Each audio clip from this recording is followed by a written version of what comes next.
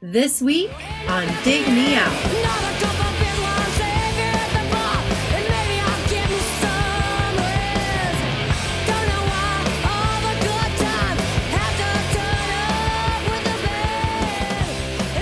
With your hosts, Jason Zia and Tim Minichi. Jay, we're back again with another episode thanks to our Dig Me Out Union on Patreon.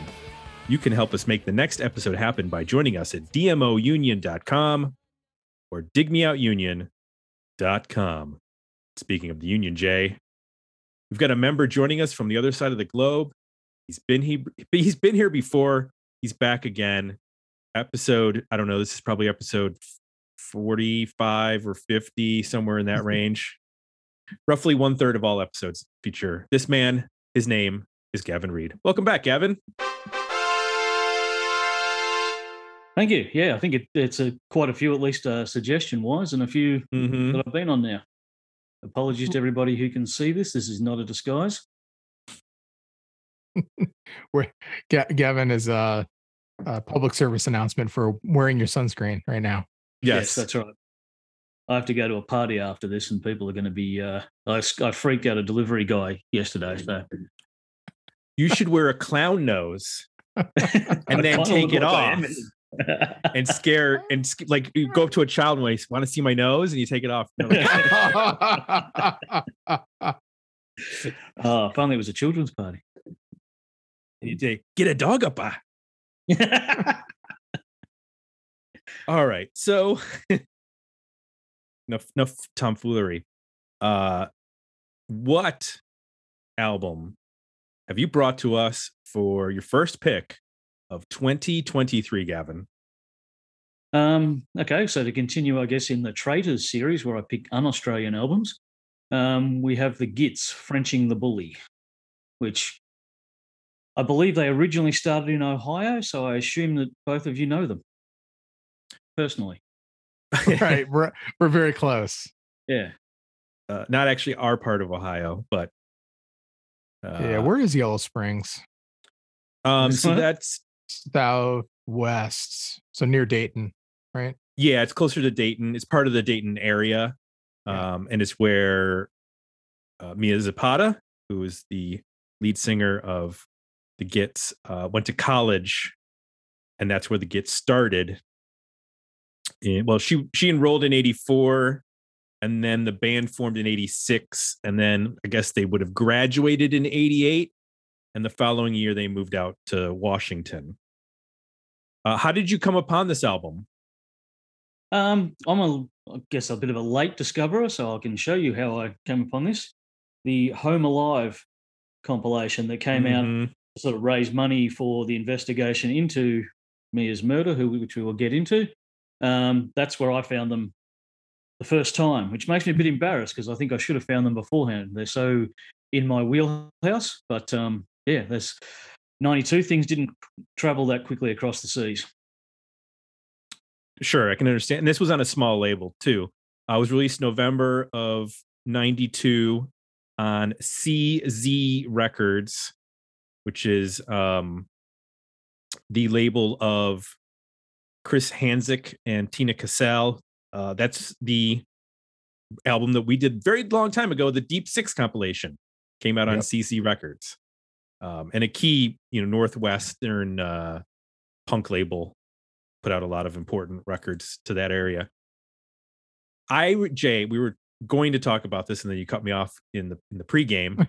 I remember, like on MTV News, like breaking, Mia Zapata's was murdered, that kind of stuff. It was on like MTV News because Seattle was such the focal point, even though they weren't a big band in comparison to Nirvana and Pearl Jam and Alice in Chains and Soundgarden. But because she was part of the scene, I remember like it came up like the next day. But I never checked out the band. Right. So what's your history with the band and the history of this band? I didn't really become aware. I mean, maybe I had heard that at the time, but it kind of passed by me. I didn't really become aware until the Hype documentary. Okay. Which put a pretty good spotlight on a lot of the late 80s, early 90s Seattle bands like the Gits, and they talked a bit about her in that. And then later on, so there was a documentary, right? At some point in the late 90s. So specifically about her and the investigation, yes. Okay. So around that time, well, I guess it would have been later than that. I come to find out that I worked with Matt Dresner, the bass player. Oh. So he worked at the same advertising agency I worked at in the early 2000s, and I passed by him hundreds of times in the hallway. And somebody I work with, I think at some point was like, "Hey, did you know Matt was in a band?" I was like, "No, what band was he in?" He was like, "Oh, he's in the Gits." I was like, "What?" And I started piecing it all together. I was like, why is there a guy from Seattle working in an ad agency in Columbus, Ohio? How is that possible? Like, and then I realized they're from Yellow Springs, and sort of made more sense. But yeah, it was a bit of odd coincidence of things coming together, and yeah, that's how I know the band. Yeah, and the Hype documentary, for people who don't know, that came out in 1996. It's a really good primer if you haven't seen it on the Seattle scene, because it gets into stuff before everything broke, and with bands like Tad and yes, they're perfect. You've got it right there. Gas Huffer and the Fastbacks, Mono Men, those kind of bands. And then it does cover this. And one of the things I remember like them talking about is like this, when this happened, you know, everybody was sort of on cloud nine in Seattle, because like labels were coming in and signing bands, and people were really hyped to go to see shows, and everything was amazing.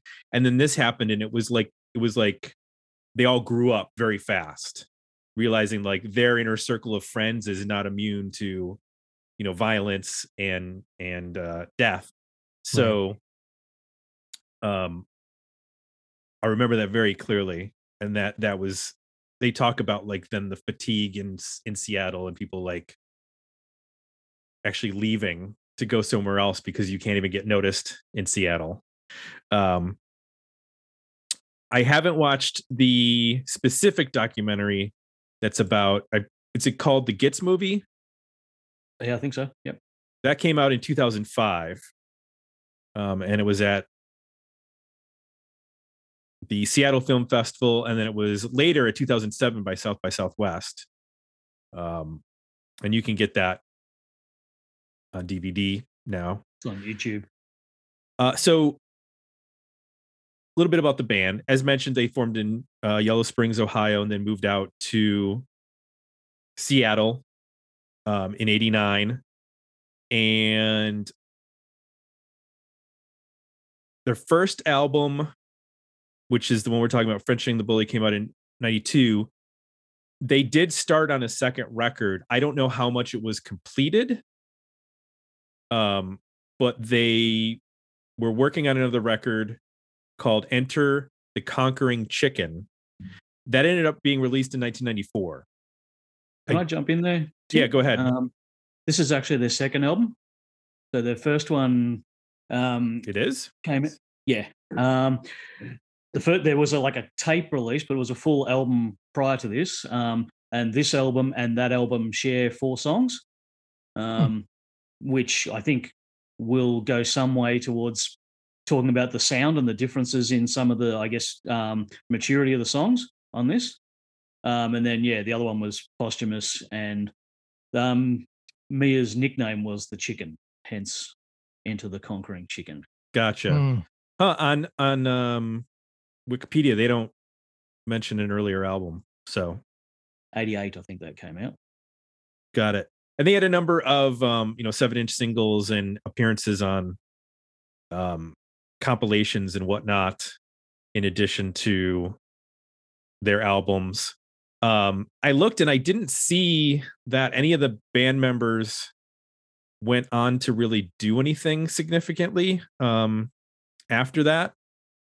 I mean, they played in some bands here and there, but it doesn't look like any of them went on to like nobody like went and joined Love Battery or anything like that. You know what I mean? Well, they did do the Evil Stig band with Joan Jett. Oh, okay. I don't know about that. What's that? Yeah, they reformed and did an album with her, and then the tour is like a combination of her material and new songs. And Evil Stig is the Gets backwards. Or Gets Live backwards. Oh, got it. Okay. Also, the Dancing French Liberals of 48 came after this, which is everybody except the obvious. And while, like you say, is not well known, is pretty easy to find and is pretty good. Oh, okay. Over at Patreon, we posted a poll and asked for comments on this this record, and we will get to the poll at the end of the show. But let's talk about the comments. Darren Leach said, "Love the rawness and the DIY feel, but by the second half of the album, it's sounding a bit samey." Stephen John said, "This is a band that has been on my radar for a long, long time now. I'm a huge 7-Year Bitch fan, and their second album is titled Viva Zapata in tribute to the Gits lead singer. Anyway, I gave this thing 2 spins this morning and I absolutely love it. It called to mind Phantom Blue, shout out to a past review, as well as a modern band, Mill and the Sniffers, the latter of which I simply cannot recommend enough. If anyone is listening, digging this record, Mill is a must. Am I saying that right? Is it Mill or Amel? Amel, yeah, Amel and the Sniffers. Yeah. Amel and the Sniffers. Of course, I can't pronounce that correctly. Also, I'm going to go ahead and agree with Gavin in that Gavin does have great picks. Thank you, friend. You're a GD legend. Keeping it clean, even though I just used a swear word before. But I want the kids to be able to enjoy this. Kids. Wait, there's some 12-year-old out there who's itching for some 90s music, podcast music reviews. We can super obscure 90s music. Yeah, so exactly. Let's get into this record, Jay. Tell me one thing you liked about Frenching the Bully by the Gits. Mia she's a powerhouse vocally. She's got a ton of depth, I think, in her voice. She's got this raw, raspy tone, super emotional singer. She can do stuff that's a little croony and deeper. She can also lay into it and really, do a punk song and, I wouldn't say a scream, but like a really intense, high volume vocal. Not in some ways, I guess, similar to, we've reviewed a couple female singers now this year, and Courtney Love and Birdie Doll, and in our 2000s episodes, and she, I think, separates herself a little bit more. There's something a little bit more unique about how she phrases things and how she sings, that sets her apart. I think you hear it in It All Dies Anyway, Kings and Queens, Another Shot of Whiskey. When she gets that chorus and she lays into it, it's legit. Like it's separating itself from the music. She's really Cut My Skin, Makes Me Human is another example where she just gets to this place where it sounds like the band's not even able to keep up with her. She's just like pushing the guitars aside vocally and establishes this her own kind of rhythm and pattern. And it's like melodic, but sometimes also spoken.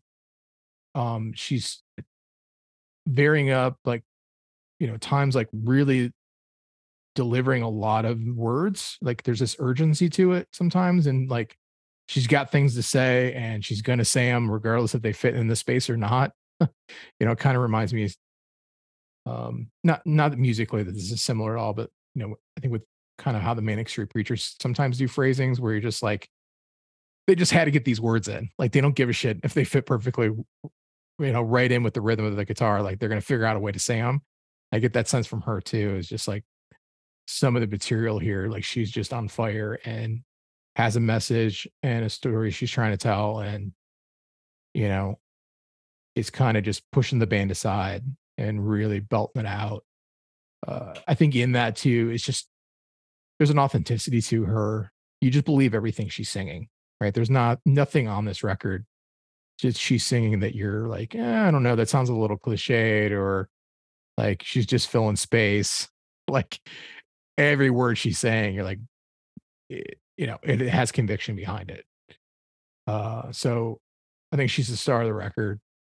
I also like the guitar tones and style here because it hits that sweet spot, what I think of as like authentic grunge, in that it's melding classic rock, metal, and punk together in a very unique way, and almost like a seamless way, where it's the riff is kind of melded together and the parts are kind of melded together, where it becomes this new thing.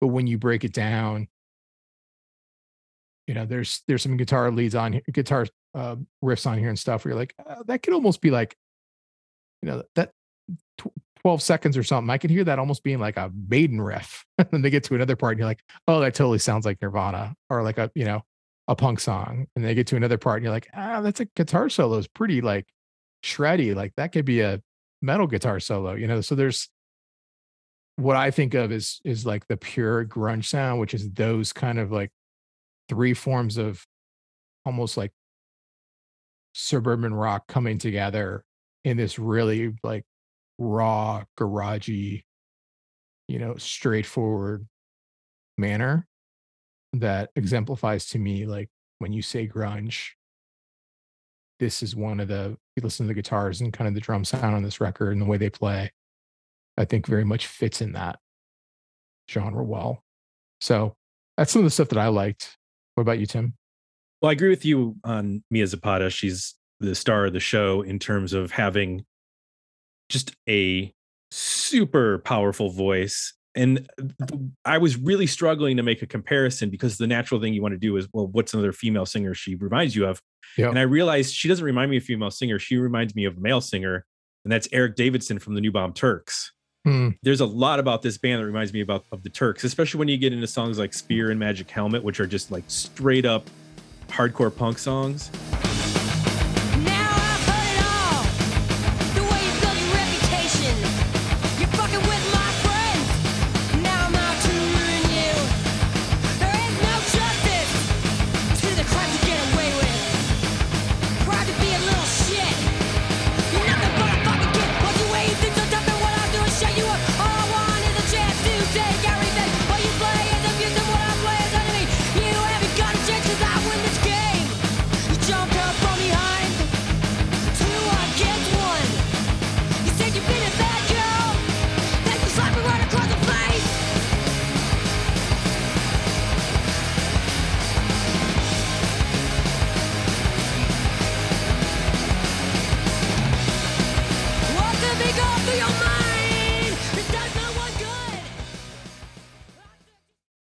In the way that Eric Davidson would like deliver these rapid, fire lyrics, there was also a little bit of like bluesiness sometimes to his vocal, which she has as well. The natural thing is to compare to like Janis Joplin, because she's got like the husky voice and can really wail. But in terms of, that would be a contemporary of her too, would be the New Bomb Turks. So that was the one, especially on the really up tempo stuff. Now there's the times, like you mentioned, where there's more of a, I guess you'd say, an 80s grunge sound that reminds you of like Green River in some spots. And that works well too, because it lets her have a better shot at making an interesting melody. Sometimes the punk songs go by so fast and it's just a shout. There's almost no there's not much variation in and how she's delivering it, because it's going by so quickly. In some of the other ones, she gets a chance to like craft some interesting melodies and some hooks and deliver on them, like Another Shot of Whiskey, like you mentioned. I like the I feel like this was probably recorded in like sections, because some of it sounds a little bit different. I don't know if you noticed that, but like some of the stuff at the beginning of the record sounds different than the back end of the record. And some of it sounds spectacular. Like it's so loud and in your face. And then there are other spots where like I swear the drums are like mixed lower on certain songs. Like they don't punch as hard on the back half. I don't know what the situation was recording this. I mean, they were recording for a small label. I can't imagine they had a huge budget or anything to do that. So they might have been piecemealing together recording sessions rather than blocking out, a month or whatever. It says it was recorded over 91 and 92. So it's entirely possible that that was the case. It was produced, I didn't mention this, but Steve Fisk was one of the producers on this. Oh, nice. Along with the guy named Scott Benson, who does not have a Wikipedia page. So I don't, unless he was in the band, and I don't remember that he was in the band. Was he in the band? Let me double check. Nope. No. So I don't know who he was. So yeah, there's a lot to like about this record. Gavin, you picked it, so clearly you have some admiration for it. Tell us what you liked about it. Yeah, okay. Well, as I said, I came to this via the Home Alive, which was all about her. And there is every grunge band you've mentioned there, Nirvana, Soundgarden, they're all on this. And the Gits, I didn't actually know who she was or that the Gits were her band. And the standout album, and that's a standout song on that, which is a double album, is Second Skin. Second Skin just jumps off this I don't understand how that didn't become a massive song, I guess only because nobody heard it. So that really got me in. And then at the time, this was not an easy album to find out here. It wasn't really printed that much. It went out of print for a while, I think. The earlier stuff and then the later stuff, it was just not that easy to find. And, back in that day, we were all chasing the next thing and it probably went aside a bit. It was only once the internet came about and I was able to download some MP3s that I was able to get, properly into this. One of the things I really like about it is that, and this sort of goes in, it's interesting to have the whole review and the Distiller's review to make this kind of like a trilogy there.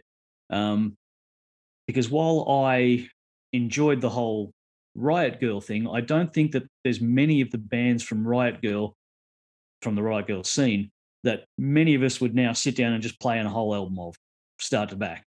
Whereas I think this and Distillers and Hole and then bands like L7 and that, which I guess they were more a rock and roll band than they were a Riot Girl band, are bands that I love and can listen to all the way through. I think I love when a female vocalist really emotes in that way. So yeah, I guess that was what drew me in initially. And then the more and more I listen to it. So I think there's a couple of songs that are, if you just play this for the first time, I think Second Skin stands out. I think Another Shot of Whiskey stands out. And then I think It All Dies Anyway probably is the other one that really people will connect with quickly.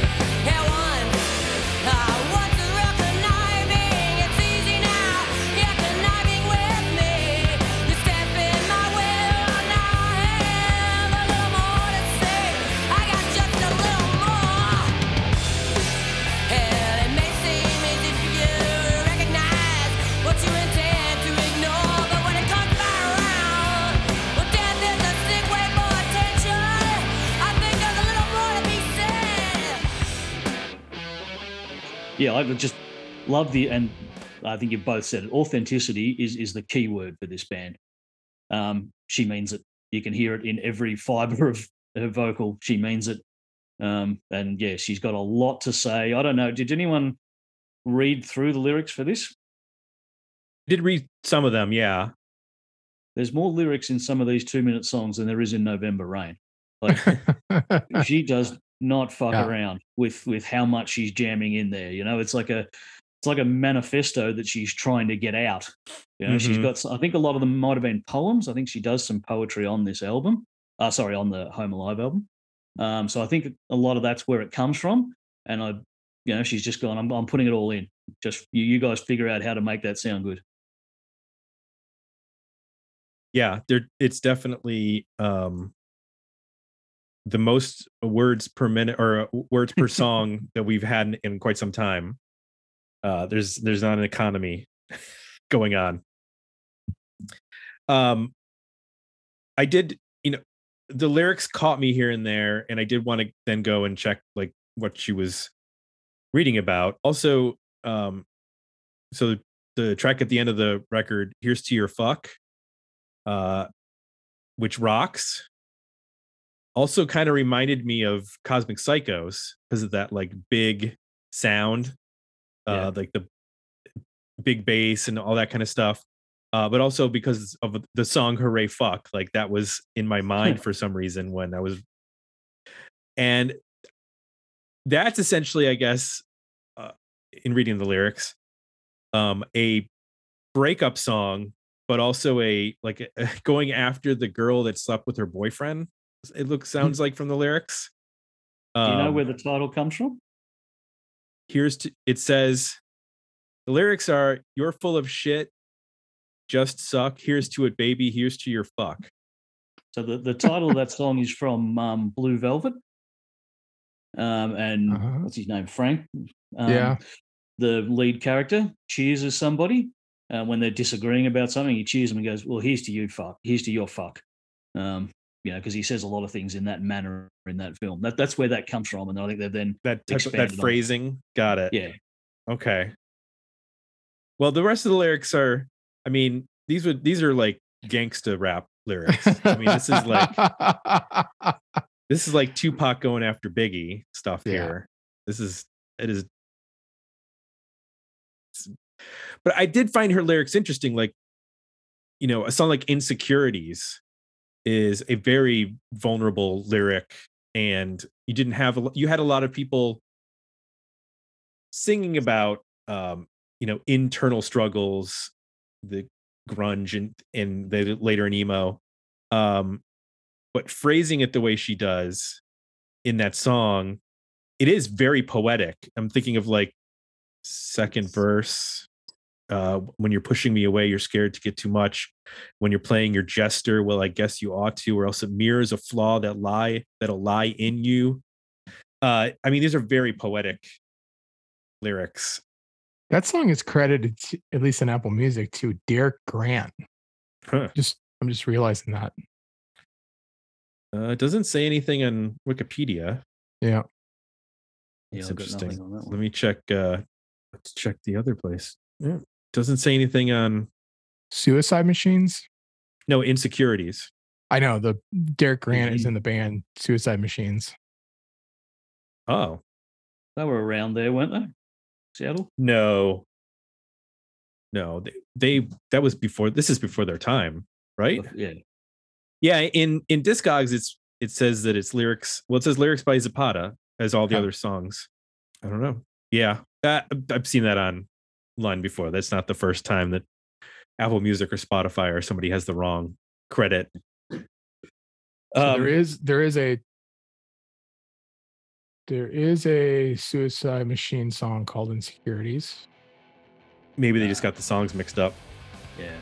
Came out in '96.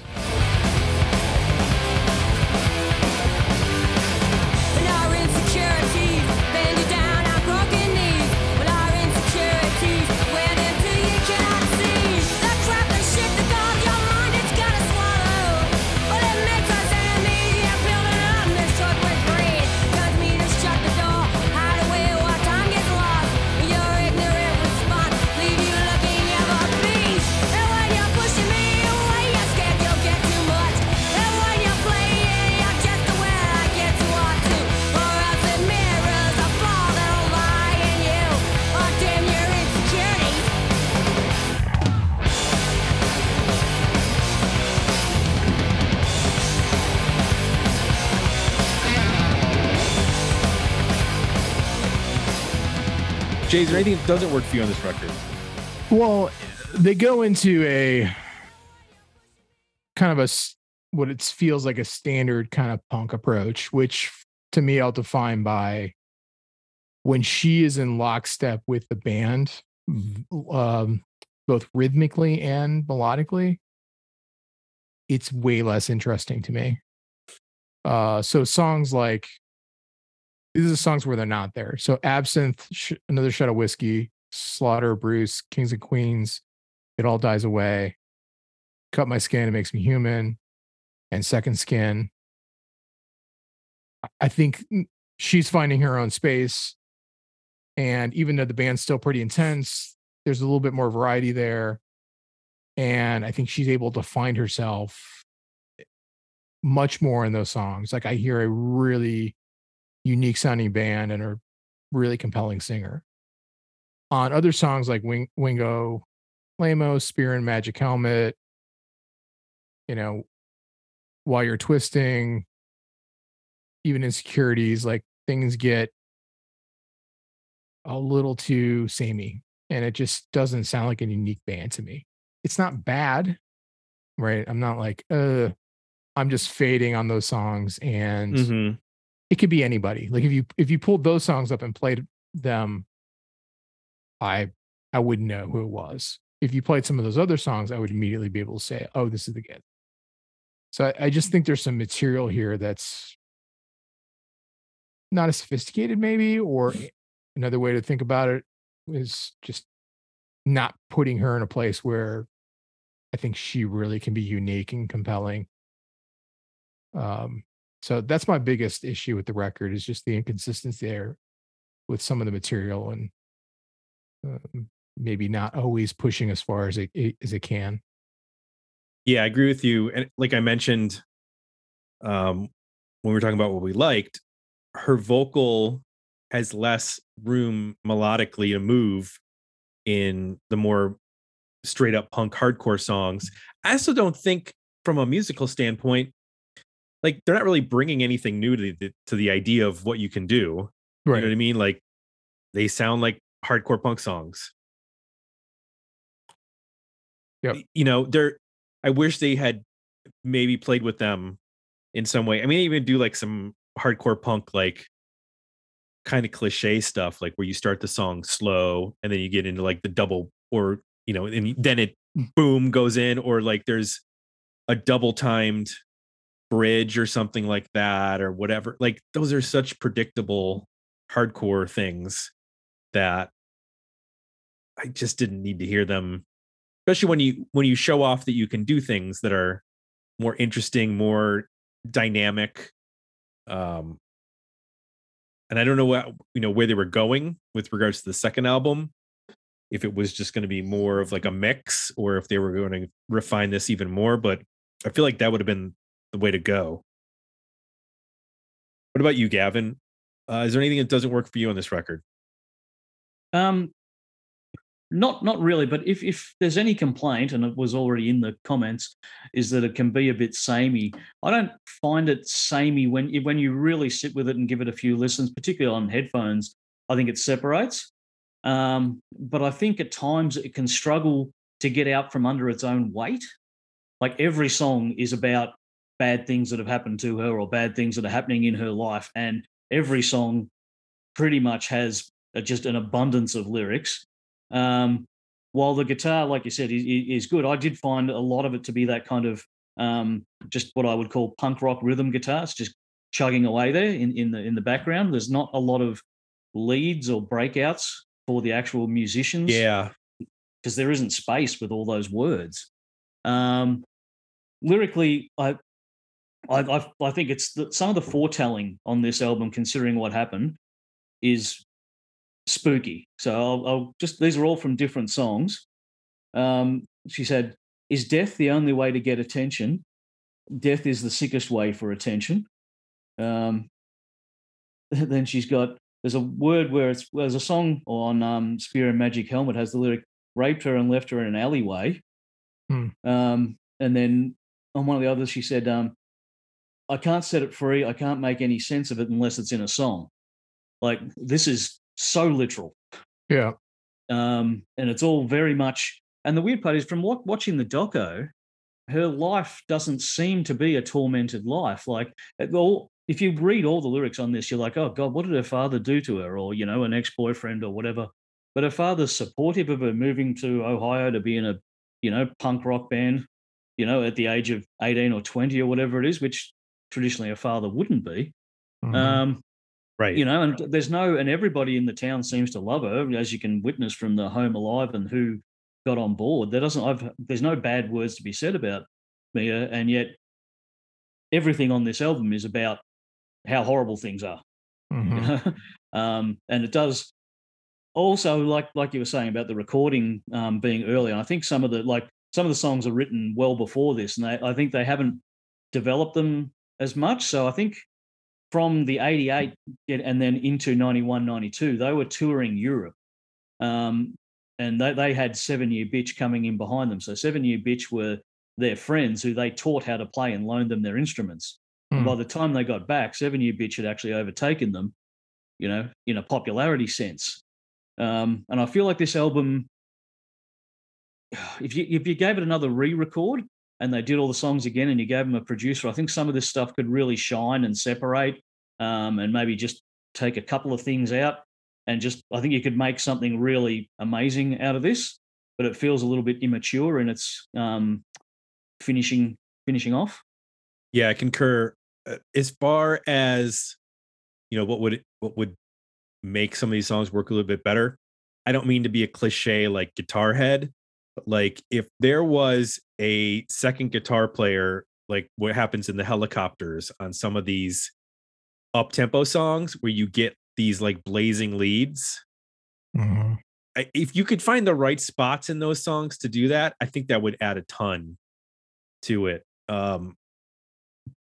But I understand that cuts into like the hardcore ethos of kind of what they were doing. So you either got to go all the way or not. You kind of can't can't have that. I do wonder. You mentioned reading into the lyrics, like if nothing had happened, would this album be forgotten? Like, Well, it might not have been discovered in is the it good first enough place. on its own to warrant discussion, or would it have just been another Seattle band that didn't make it? That's what I kind of like struggle with in terms of some of the stuff's really good and she's really good, but is it really all like together the complete package? Well, that's It my sounds like discussion. You go. Oh, go ahead. You Go go. again. Well, that was my discussion when I brought up Riot Girl, because I feel a lot of that music doesn't get through unless it's got a scene to be attached to. Mm-hmm. Like without the scene, or just on their own, those bands aren't, and sorry, given the name of the podcast, but not very good. Whereas I think this personally does stand alone and it doesn't need a scene, because it isn't grunge. It's close. It's not punk. It's close. It's a little bit of hardcore. It's a little bit garagey at times, but I think it stands on its own personally. This feels like I realize it's not their first record, but it sounds like a first record where you hear some real promise. Like Mm-hmm. the band's not quite there yet, but man, you can hear some stuff on here where they could take it to a place that's really amazing. Like, and make a top to bottom, Right. killer record. If they have more time, like you said, kind of get the right producer, just continue to like, I know I'm noticing some of the songs that are like where they write them together, they're more collaborative. Those are stronger than the ones that are written by individual members. That's telling me maybe a little bit of like that's the evolution of the band as they're playing more together, they're getting better, they're becoming better songwriters, they're learning how to play with each other. So it sounds promising. And I think had she not been murdered, what is a full on, another record or another 2 records, they certainly would have had, because of what was going on in music, they certainly would have had runway, right? Either in this form of the band or maybe a different form of the band, or right. It's hard to imagine that she doesn't continue to make music. And I mean, this band, continue to make music even without her. So it's easy to see based on this, like what the potential could have been had these pieces and parts stay together in some way. They were actually signed to Atlantic 4 days before the murder. Oh man. So they were probably on the verge of making that album. And I think had that have happened and had everything gone well, you might look back and this was their Bleach. I was going to say that. Yeah, exactly. Yeah. Good call. Great minds thinking alike. So I don't remember. I was looking to see if this made any sort of impact when it came out. I don't see where, like, I'm sure this was on college radio, but this was not getting promoted the same way that like the grunge bands from Seattle were in '92. I mean, this is right after Nirvana breaks. Pearl Jam's now, all over the place because of Alive and Even Flow. You got Man in the Box. I'm forgetting Sea of Sorrow, and that's getting played, and Soundgarden's still relevant. And then the single soundtrack comes out, and like it's all very polished in a different way. That this is polished, but not quite in the same way that those bands are polished by this point. Right. Especially Nirvana. I mean, Nirvana's record is perfect for radio at this point. Well, let's get into our overall rankings for the record. We'll share the Patreon results in a moment. But Jay, where do you land? Is this a worthy album, a better EP, or a decent single? I'm going to land at a worthy album. I do think it could. A lot of these songs are pretty short, but it is 13 tracks. This feels like a 10 to 8 track band to me. Like, just because there's so much, the lyrics are so heavy, like Gavin said, there's so many like lyrics and words. It's very intense. Musically, I think it would work so much better if they just came in, punched you in the face and got out. Mm-hmm. And I feel like a little bit with the samey-ish punk vibe as some of the material here that's a little bit older, and it could just use a little trimming. I think drop a couple of those tunes and I think it becomes a very different experience. That said, the more I'm spending time with this record, I'm liking it more and more and more, and I think she's just such a unique singer. This is, I would think, in the catalog, based on what we talked about and what I sampled, probably the best you're going to hear from her.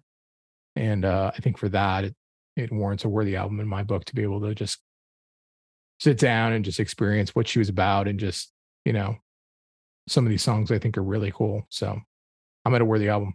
Where you at, Tom? Yeah, I mean, this is a 30-minute record and it goes by so fast. For as much as I would like to hear them evolve, I mean, this is a pretty good document of a really interesting band that, especially because of Mia Zapata's, her vocal, her lyrics, her whole presence, her whole personality is a really interesting person in this scene that we've talked about a lot. But there is no one like her that comes close. And I think even if you're just curious for a historical standpoint, I think you'll get something out of this record just because of how good she is. So, yep, I agree. It's a worthy album. Gavin, make that 3 for 3. Yeah, for sure. Definitely a worthy album for me. Again, back to the whole Distillers trilogy, I would like to point out Kurt Cobain did not write this album, and Jack Irons did not drum on it. So it separates them itself from those for that reason. But yeah, worthy album. To a degree, I like that it's raw. I would have loved to have seen what they did next, as much as I would love to have seen what Nirvana did after In Utero. Do they get louder? Do they get artier? Who knows? Mm-hmm. I'd love to have seen what they did next. But one of the things I love about it is that when you look back now, all the bands from that scene that did continue got more boring. And you can never accuse this band of being boring, So it stands there as just a furious document of what was going on for those people at those time in a brief moment. And I love it for that reason. Okay. Well, the folks at Patreon, they were split 50-50 between a worthy album and a better EP. So we're on the worthy album side. We'd be tilting that poll in that direction if we were contributing. Perhaps Gavin did. Do you vote in your own polls? Of course I do. Of course. Excellent.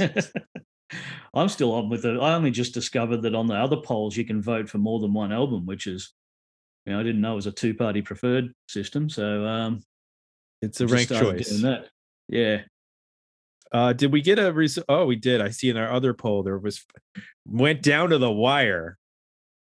We'll share the results of that in our next episode. But the February album tournament was on fire.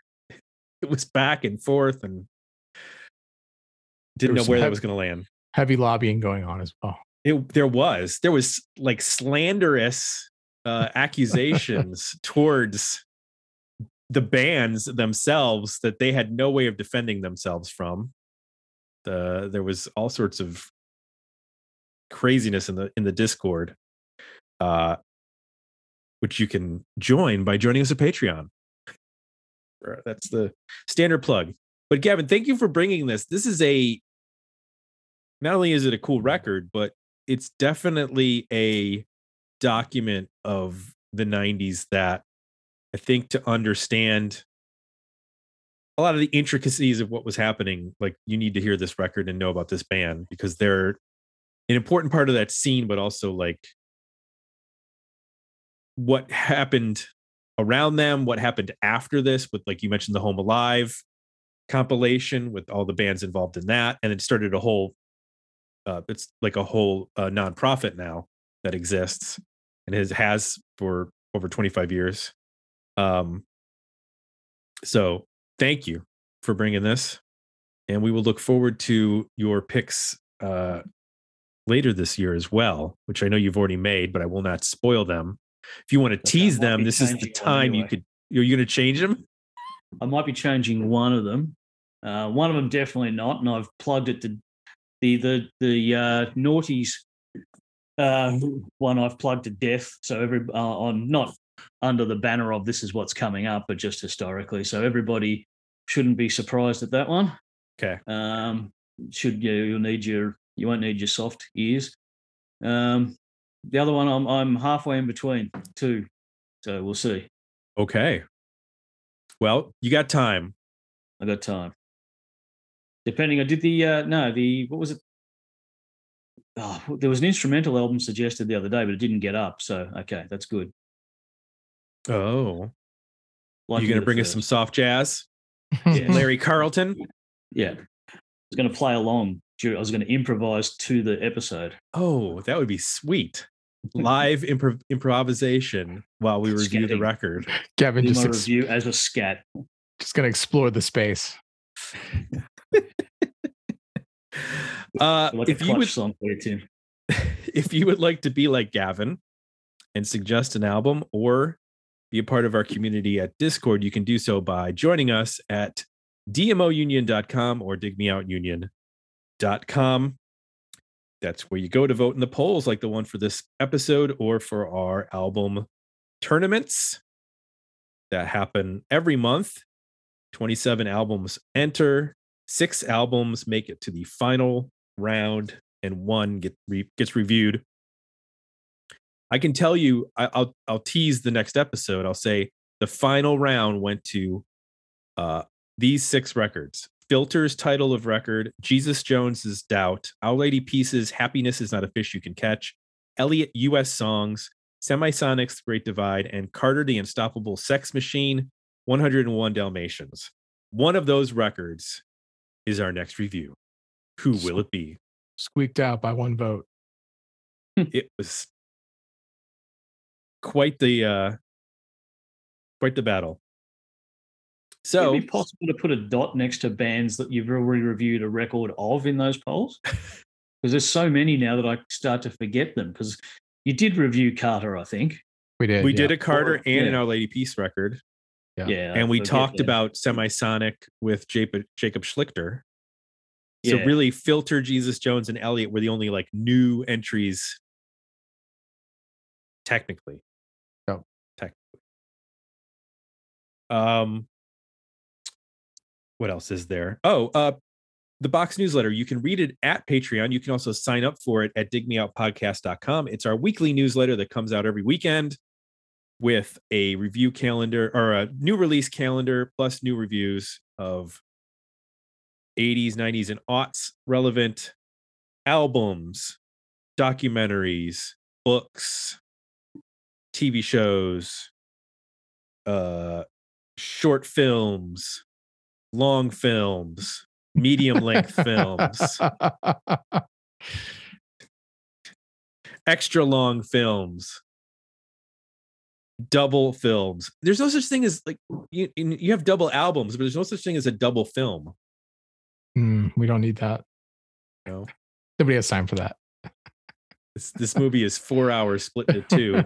I guess that's Marvel movie did Marvel it. does that, I guess, with the Avengers and stuff. All right, that wasn't a new idea. Never mind. Scratch it. Scratch. And lastly, Apple Podcasts is where you go to leave some positive feedback for this podcast. Gavin, I hope you're having a beautiful Saturday morning, afternoon, whatever time it is. Was it morning? Yep. It's 12, so we're afternoon now. Yeah, afternoon. We started at the middle of the afternoon, and the kids just crashed in at the door. With I'll just quick plug. Steve was absolutely right. With if you like this, get onto Amyl and the Sniffers, and get onto Wax with a double A. Oh, not the Wax California band. This is a different Wax. Yeah, WAAX sounds like an airport. Wax. Yeah, for a radio station. WAAX. Wax Radio. Wax on. Wax off. Wax off with us at Wax On Radio. WAAX. That's what they would do. They would do some bad pun. Yeah, Tim Wax Off. Right, exactly. Wax off all day long with WAAX. Okay, we got to wrap this up. This is bad. All right, for Jay, I'm Tim. We're out. We'll be back next week with another episode of Dig Me Out.